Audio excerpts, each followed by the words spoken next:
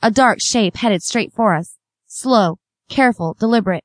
A triangular gray fin broke the surface about 30 feet away. I froze.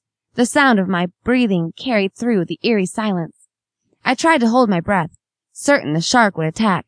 Instead, the shape disappeared. My gaze darted back and forth, but the ocean was calm, without a ripple in sight. "It's gone! Swim!" "It's back!" roared Mike. "And it's coming right for us!" The fin approached, and it was now only a few feet away. I screamed. Would this be my final moment? The beast slowed down and sank underneath us like a submerging submarine. A shudder ran through me. I watched in disbelief as the menacing shadow glided below. So I make it through this horrible thunderstorm and lose my parents only to be eaten by a shark in the other end. Oh, this can't be happening. I clutched Jack's arm and gasped, It's as long as the school bus." Pulling my legs up as high as I could, I blinked. It looked as though the giant shadow had split in two. I blinked again and pointed a shaking finger.